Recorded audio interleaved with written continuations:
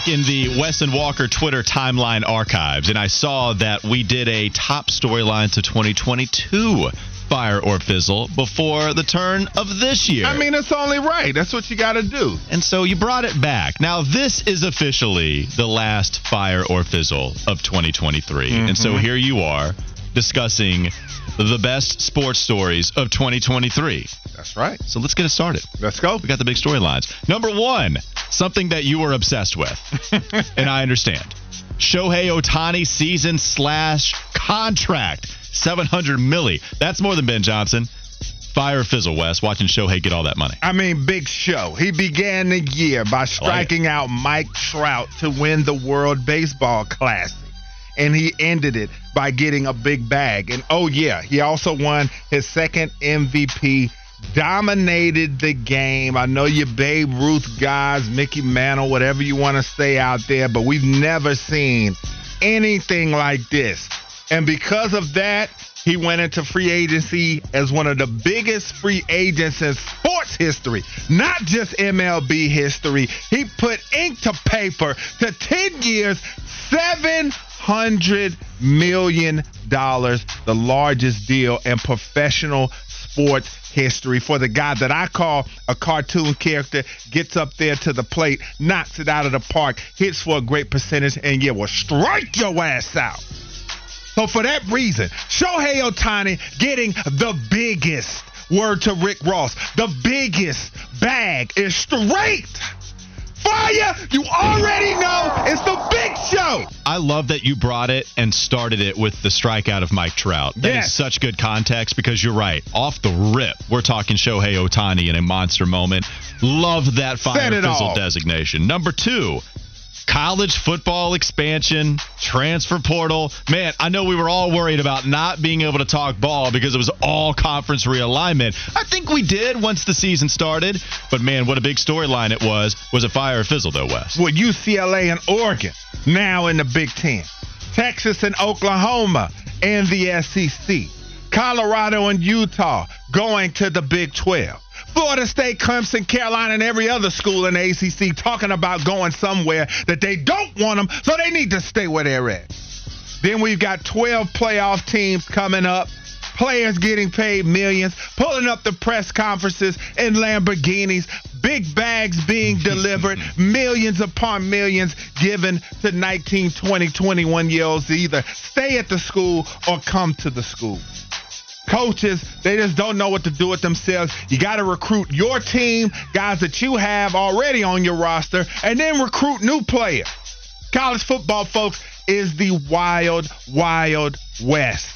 College football expansion, the transfer portal, NIL, all of it is straight by Fizzle.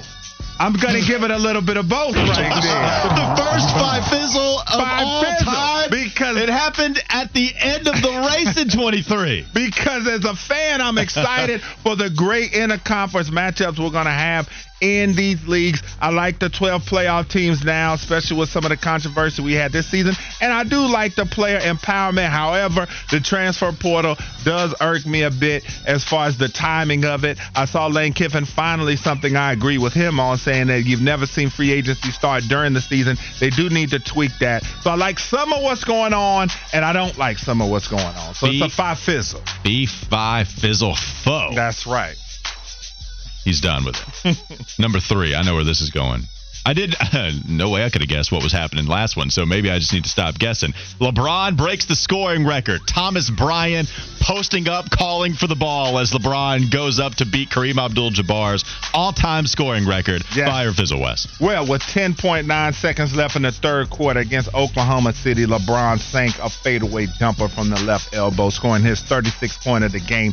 And 38,388 points later, he surpassed the great Kareem Abdul-Jabbar, the great Lou Alcindor, whichever name you want to call him. He stretched his arms in celebration in the Crypto.com arena went crazy. Officials paused the game to honor him on the court where his mother, wife, and children met and embraced the man. NBA Commissioner Adam Silver congratulated him and Kareem himself, clapping, congratulating LeBron James, to which he took the microphone and said, "I just want to say thank you to the Laker faithful. You guys are one of a kind." LeBron James breaking the hollowed mark that we did not think that we were going to see broken in our lifetimes until he stepped into the NBA game is straight fire. Salute to LeBron. I love seeing history.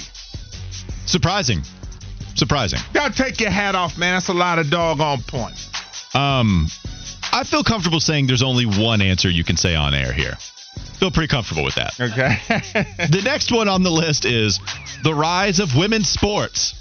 Wes, go ahead and give us the only acceptable answer. Yeah, this year the ladies stepped to the front of sports this year. The Women's World Cup was a huge success, even though the United States team got bounced. The University of Nebraska hosted a volleyball game. Biggest crowd ever to see a women's sporting event. Over 92,000 faithful. Coco Gauff, Simone Biles, Asia Wilson, all had championship trophies going to their possession this year. And who could forget the women's Final Four?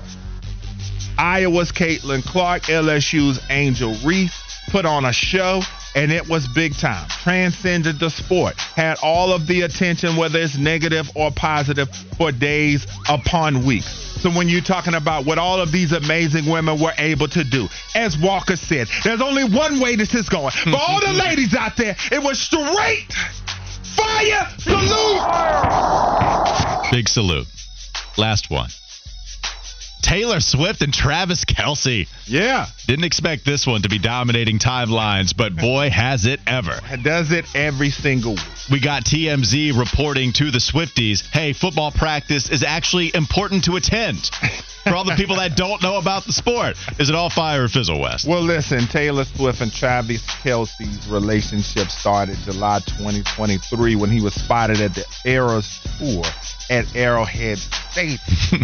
And then from there, he was seen watching the show from his private box.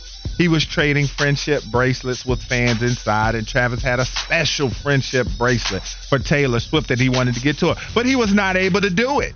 But he got help from friends and family of Taylor Swift, and off we went. Taylor Swift pulling up to the Chiefs games. The Swifties diagramming plays, becoming the Ben Johnsons of the world, if you will. Aaron Johnson tried to knock him down like the hater that he is. It didn't work. And now we see them hugs and kisses, hanging with family members, all of the above. But the Chiefs are struggling. Travis Kelce is struggling. He looks like he's about 55 out there running those routes. He's looking old and broke down and washed this season.